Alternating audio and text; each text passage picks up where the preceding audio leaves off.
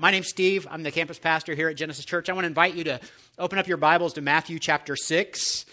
You may feel like we're never going to get there, but I promise you we will. Matthew 6. It's page 678 in this Bible. If you don't have a Bible with you, there's one of these on the floor around you somewhere. Take that, grab that. If you don't have a Bible at home, take this one with you. It's our gift to you because we want you to be reading at home as well. Let me ask you a question.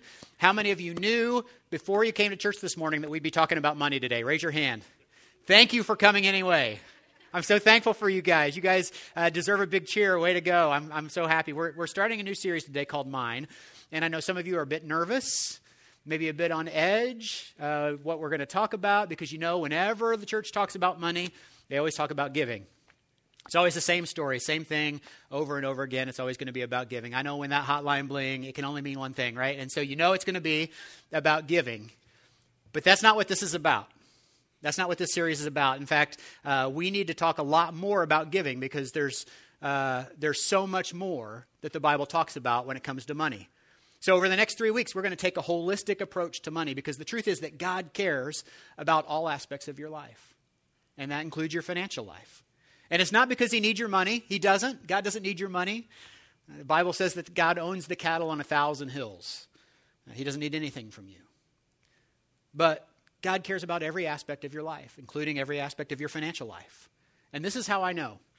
If you read the Bible, what you'll see is there are about 500 verses about prayer. There are somewhere more than 400 verses about faith. But there are 2,350 verses about money. 1 in 7 verses in the New Testament talks about money or possessions. And so the fact that we talk about it 3 times a year says that we're probably underselling it, right? We're probably not doing our duty because Jesus talked about it about 15% of the time. That'd be 7 or 8 weeks a year. We could probably give it a lot more stage time than we do, but we don't. Nearly every parable Jesus told had something to do with money or possessions. And here's why. I love author Greg Laurie says it this way. There is a fundamental connection between our spiritual lives and how we think about and handle money. See, the Bible doesn't just talk about generosity when it talks about money. There are scriptures about how we should earn our money and earn it honestly. There are scriptures about how we should spend our money and spend it wisely, how we should invest our money and save our money, and yes, how we should give our money as well. God cares about every aspect of your financial life. It's like this. Let's say that you go to leave here today and your car won't start. I might loan you my car. I really might. My wife can drive me home. I've got a way home.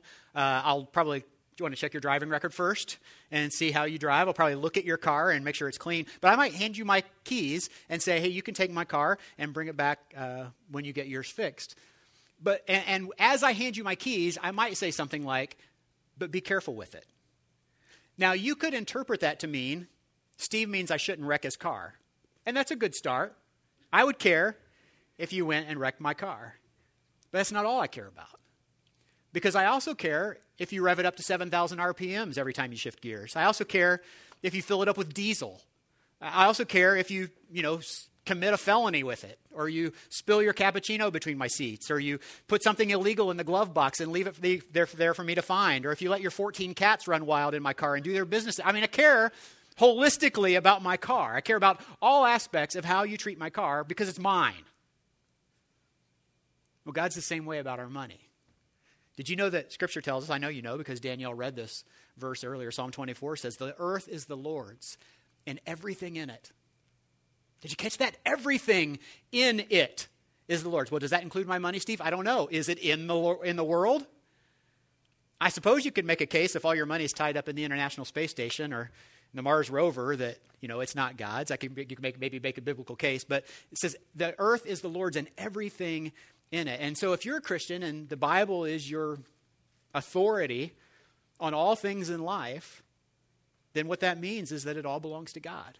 That my money is not mine at all. It all belongs to him. Now, here's the good news. If you're not a Christian and you're here today, this doesn't have to apply to you. Over the next 3 weeks, what we're going to talk about doesn't have to apply to you. But I think if you lean in a little bit and you take some of the things that we're going to talk about and apply them to your financial life, that you'll still see a benefit, that you'll still find yourself finding financial freedom. So it all belongs to him. Here's the question that many of us have inevitably come up with. If it all belongs to him, why doesn't he send a little bit more of it my way, right? If it all belongs to him, if he owns the cattle on 1,000 hills, why can't I keep my car running? If it all belongs to him, do you think he'll care if I spend a little bit on a Caribbean cruise next month? Because it's awfully cold here, and it's not real cold in the Caribbean, and I'd really like to go. If it all belongs to him, why does it seem like only my kids need braces and nobody else's kids? If it all belongs to him, don't we all have questions, thoughts, cares, anxieties, worries, confusion about money, about how to save and how to spend and how to give and how to earn our money? Don't we all get a little overwhelmed by it from time to time? Well, I want to give you one more piece of good news. Jesus came to set us free. Jesus came to set us free. The scripture tells us that. If you're a Christian, you know that. You know that his death on the cross, his resurrection has set you free from sin, but that's not all. Now, Romans 8:2 says it this way, because through Christ Jesus, the law of the Spirit who gives life has set you free from the law of sin and death. And see, I believe with every fiber of my being that Jesus came to set us free from every kind of bondage. Every kind. Do you believe that? Every kind of bondage. And that includes financial bondage. And when we hold on so tight to money and to what culture teaches us about money, that money will save us, that money will protect us, money will provide for us, that money measures our value. Hello, when money is a measuring stick, that pretty much tells you that you're in financial bondage, that you're in bondage to money. So what's the answer to financial bondage? Well, there's only one, and it's Jesus. The Bible tells us in John 8, so if the Son sets you free, then you are free indeed. See, many of us, maybe most of us, have tried something or a lot of things to improve our financial life, right? We've read a book, we've gone to a seminar, taken a weekend class, we've taken a college course, we've read Rich Dad, Poor Dad, Millionaire Next Door, Money Magazine, Warren Buffett's latest book, and yet we're all still here and none of us are Warren Buffett yet, right? But I believe with all of my being that God, the creator of the universe, sent his son Jesus to set us free. And if you believe that too, I think many of us in this room have experienced that freedom. We've thrown off our sinful ways. We've been clothed in righteousness by him, and we've found freedom from sin in our lives. Well, just like God has given us freedom, spiritual freedom from sin, I believe with all my heart, he has to have financial freedom as well. Freedom from want, freedom from worry, freedom from anxiety about money. And if the Son sets you free, then you are free indeed. Free from every burden, every worry, every hurt. That's why it's a little surprising, I think, that some people who have found spiritual freedom in Christ haven't yet found financial freedom in Christ. That sometimes it takes years after we have that spiritual reckoning to find financial freedom, and some people never find it at all. I love how pastor and author Bill Hybels says this. He says, far more Christ followers have had spiritual reconciliations with Jesus than financial reconciliations with Jesus. But Jesus came to set every part of us free. And if you've ever had a spiritual stronghold in your life, whether it's a sin pattern, a habit, an addiction that you've been set free from in Christ, you know that the only way that you overcome that completely is to give over that area of your life to Jesus, right? Well, it's the same with your financial life. If you want to break the stronghold that money has on your heart, you have to give every aspect of that part of your life to Jesus. So if we're going to be set free financially, which is, I believe, God's desire for all of us, there are some ideas, some truths, some principles that we need to embrace. And what we're going to do over the next 3 weeks is we're going to investigate 3 different principles. And the first one is the one we're going to talk about today, and it's this. All I have is not mine. All I have is not mine. Instead, everything that I have has been entrusted to me by its owner, God. The earth is the Lord, and everything in it. And over the 3 weeks of the series, we're going to say it this way. All I have comes from the hand of a loving God. All I have comes from the hand of a loving God. This is so foundational for us and what we're going to talk about over these 3 weeks. In fact, why don't you just say this with me, okay? All I have comes from the hand of a loving God. If you're going to find financial freedom, you've got to be able to embrace this truth. You've got to be able to live it. In the book of James, we read it this way. James 1:17 says, every good and perfect gift is from above, coming down from the Father of the heavenly lights, who does not change like shifting shadows. Do you honestly believe that? That every good and perfect gift is from above? I wish I could stand up here and tell you that I always believe that and I always live my life like that, but the truth is even as your pastor, I don't always live like this, that every good and perfect gift is from above. And maybe it's the same reason that you struggle with this. And here's what my reasoning is. Every morning, I choose to get out of bed and come to work. Do you? Like I choose to get up and come to work. I get dressed with clothes that I bought. I eat food that I cooked. I get in the car that I own after 22 more easy payments. And then I come to work and I earn a salary. Right? I do that because I was able to study and graduate and earn a degree and earn another degree by working hard. I put in my time, I use my abilities, I expend my energy to earn the rewards, the fruits of my labor. No one can tell me how to spend my hard-earned money. That's the heart of free market capitalism, right? That I work for it, I earn it, it's mine. Nobody can tell me how to spend it. Not the government, not the church, not even my wife. Well, don't tell her I said that, okay? But you know what I mean, right? Like that's kind of the heart. That's what our culture tells us. And in a way, it's all true. Like you set your alarm clock every morning. You choose to get up, and maybe you choose to get up to come in early. You want to be the first one into the office so that you can earn your keep. Maybe you're the last one to go. Maybe you come in even when you're sick. And by the way, your coworkers love you for that. Or if you're a student, you have that babysitting job. You know, you've got that lawn mowing business that you started. You choose to leave school and go to work so you can earn some money because you're going to help pay your way through school or pay for the expenses you have now or whatever because you want to earn money. Well, my college degree is in finance and economics, which set me up perfectly for this job, by the way.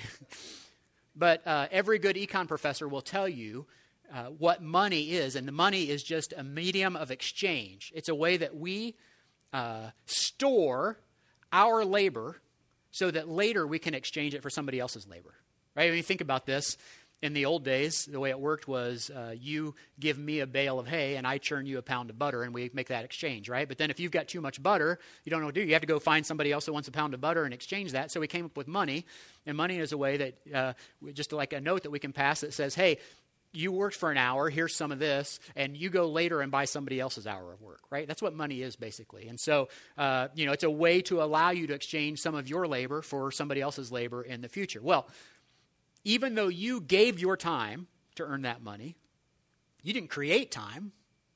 You didn't make time. That time is a gift from God. Now, although you used your talent to earn that money, maybe you even developed your talent over time and you worked hard to develop that talent, your talents and abilities were given to you by God.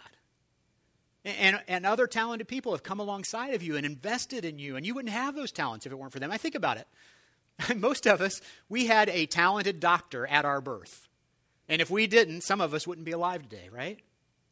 You had somebody that fed you and clothed you and changed your dirty diapers. You ever think about that? I mean, whenever somebody tells me I'm a self-made man, I just want to say, really, did you change your own diapers? I mean, someone taught you to read. Somebody taught you to talk. Somebody taught you math and taught you how to write. Somebody drove you to school and then they taught you how to drive.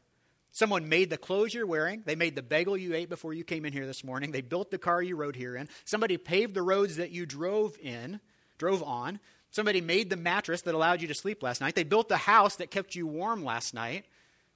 And somebody paved the road that allowed you to drive here today. Life is a gift. I mean, every second of life is a gift. All of us are dependent on God and on the people that God surrounds us with to survive.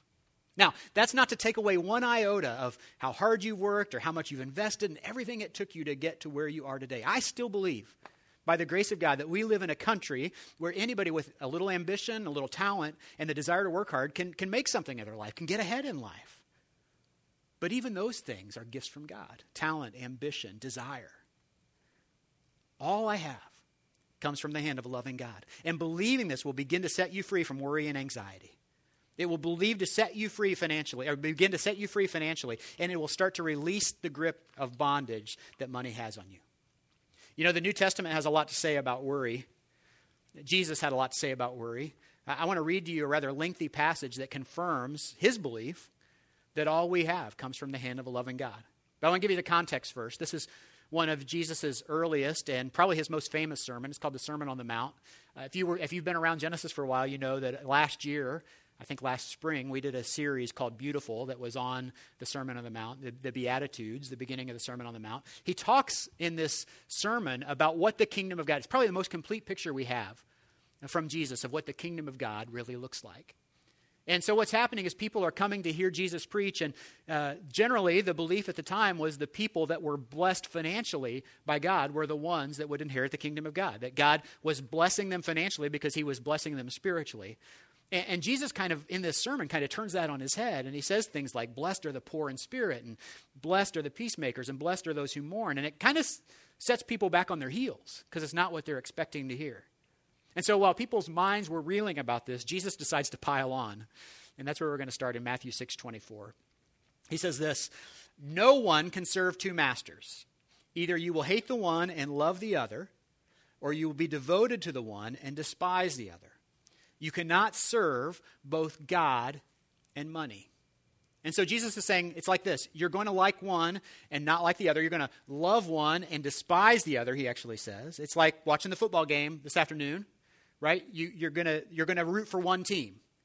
You're not going to root for both teams. You can't root for both teams. You might think, I don't really care who wins this game, but if you're a football fan, what happens is you end up watching the game and you find your heart drawn to one of those two teams, right? And you start rooting and pulling for one team to win. And so like this afternoon, the Broncos, Peyton Manning and the Broncos are playing Tom Brady and the Patriots. You can't root for both teams.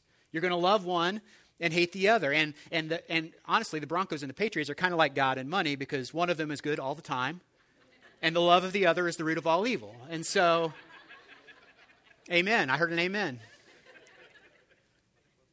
You can't serve them both, right? You can't serve both God and money. Jesus says you're either to love one and despise the other. He says, "Therefore I tell you, do not worry about your life, what you will eat or drink, or about your body, what you will wear. Is not life more than food, and the body more than clothes? Look at the birds of the air. They do not sow or reap or store away in barns, and yet your heavenly Father feeds them. Are you not much more valuable than they? Can any one of you, by worrying, add a single hour to your life? And why do you worry about clothes? See how the flowers of the field grow. They do not labor or spin, yet I tell you that not even Solomon in all of his splendor was dressed like one of these. If that is how God clothes the grass of the field, which is here today and tomorrow is thrown into the fire, will he not much more clothe you, you of little faith? So do not worry, saying, what shall we eat, or what shall we drink, or what shall we wear? For the pagans run after these things, and your heavenly Father knows that you need them. But seek first his kingdom and his righteousness, and all these things will be given to you as well. Therefore, do not worry about tomorrow, for tomorrow will worry about itself. Each day has enough trouble of its own." Jesus says, you don't have to worry. And if you're here and you're anxious about money and you've got money struggles in your life, I hope you hear that today. You don't have to worry. That God's got your back. God will provide. You'll find all of your everyday needs will be met. God will help you through whatever hard things come your way. All I have comes from the hand of a loving God. Now let me ask you this. If you come to the place where you believe that everything you have is a gift from God, what's the proper response to a gift? What do you say when somebody gives you a generous gift? Thank you, right? Thank you. It's to say thank you. The proper response is always to say thank you, to be thankful for what you have. You know how it's awkward when somebody gives you like an over-the-top compliment, and you start to defer and say, well, I didn't really do that, or I couldn't have done it without a lot of help. Sometimes you don't know what to say. I have people come up to me and say, hey, so-and-so said this about me. What should I tell them? I said, tell them thank you. Thank you is always a good response. You know, somebody gives you a very generous gift, and the people have asked me, what should I do? I can't really accept this. I said, say thank you. Thank you never fails as an appropriate response to generosity. Thank you never makes people feel awkward. It's always appropriate, and it always helps the receiver understand that I didn't earn the gift, that it was given to me. It was a gift. It was a compliment, whatever it was, but it was given to them, and you should be thankful for it. Embracing the idea that life is a gift, that every good and perfect gift is from above, will help us to see life a little differently than we do now. That it will lead you away from desiring more and more of life's stuff, if you know what I mean, and more toward being thankful for what he's already given you. So I came across this blog this week called Momastery. Have any of you ever read this? I don't normally read mom blogs, but anybody ever read Momastery? Well, good. Maybe it's a couple of you. Maybe it's a new thing. This is written by a woman. Her name is Glennon Doyle Melton. She's a recovering alcoholic and addict, and she's now a mom and an author who really embraces, I think, the messiness of life. And if you're a mom, you know, you can choose to live a life where you post your highlights on Instagram, right, or on Pinterest or wherever. Or you can choose to embrace the messiness that really is your life. And I think this woman really embraces the messiness that is her life. And so what happened was she had written a blog post, and in it she had included some pictures of her family dancing in her kitchen. And she got some unexpected responses. Some of her very loyal, very loving readers in a loving way responded and offered to help her remodel her kitchen after seeing these pictures. And as she started to look around and look at her kitchen, she thought, you know what? Yeah, maybe I could use some new cabinets or some new appliances, and started to go down that path of, well, maybe they're right. Maybe this is something we should do. And then something happened that made her look at it again. It helped her to see things with new eyes. And I want to share with you a little bit of what she wrote. This is what she wrote. She said, you guys, I have a refrigerator. This thing magically makes food cold. I'm pretty sure in the olden days, frontierswoman had to drink warm Diet Coke. Sweet Jesus, thank you, precious kitchen. She said, inside my refrigerator is food, healthy food that so many parents would give anything to be able to feed their children. Almost 16,000 mamas' babies die every day from malnutrition. Not mine. When this food runs out, I'll just jump in my car and go get more. It's ludicrous, really. It's like my family hits the lottery every morning. And then she says, this crazy thing is a water faucet. I pull this lever and clean water pours out every time, day or night. 780 million people worldwide, 1 in 9, lack access to clean water. Mamas everywhere spend their entire day walking miles to and from wells for just a single bucket of this, and I have it right here at my fingertips. I'm almost embarrassed to say that we also have one of these in each of our 2 bathrooms and one in the front yard with which to wash our feet. We use clean drinking water to wash our feet. Holy bounty. Then she says, this is the magical box in which I put uncooked stuff, push some buttons, and a minute later, pull out cooked stuff. It's like the Jetsons up in here. And she says, and look, you guys, look.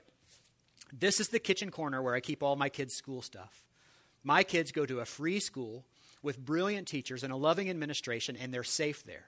The school sends flyers home about programs and classes and clubs to make my kids' hearts bigger and softer and their brains sharper and their bodies healthier. This corner reminds me every day that my kids have at their fingertips what so many around the world are giving their lives for: quality education.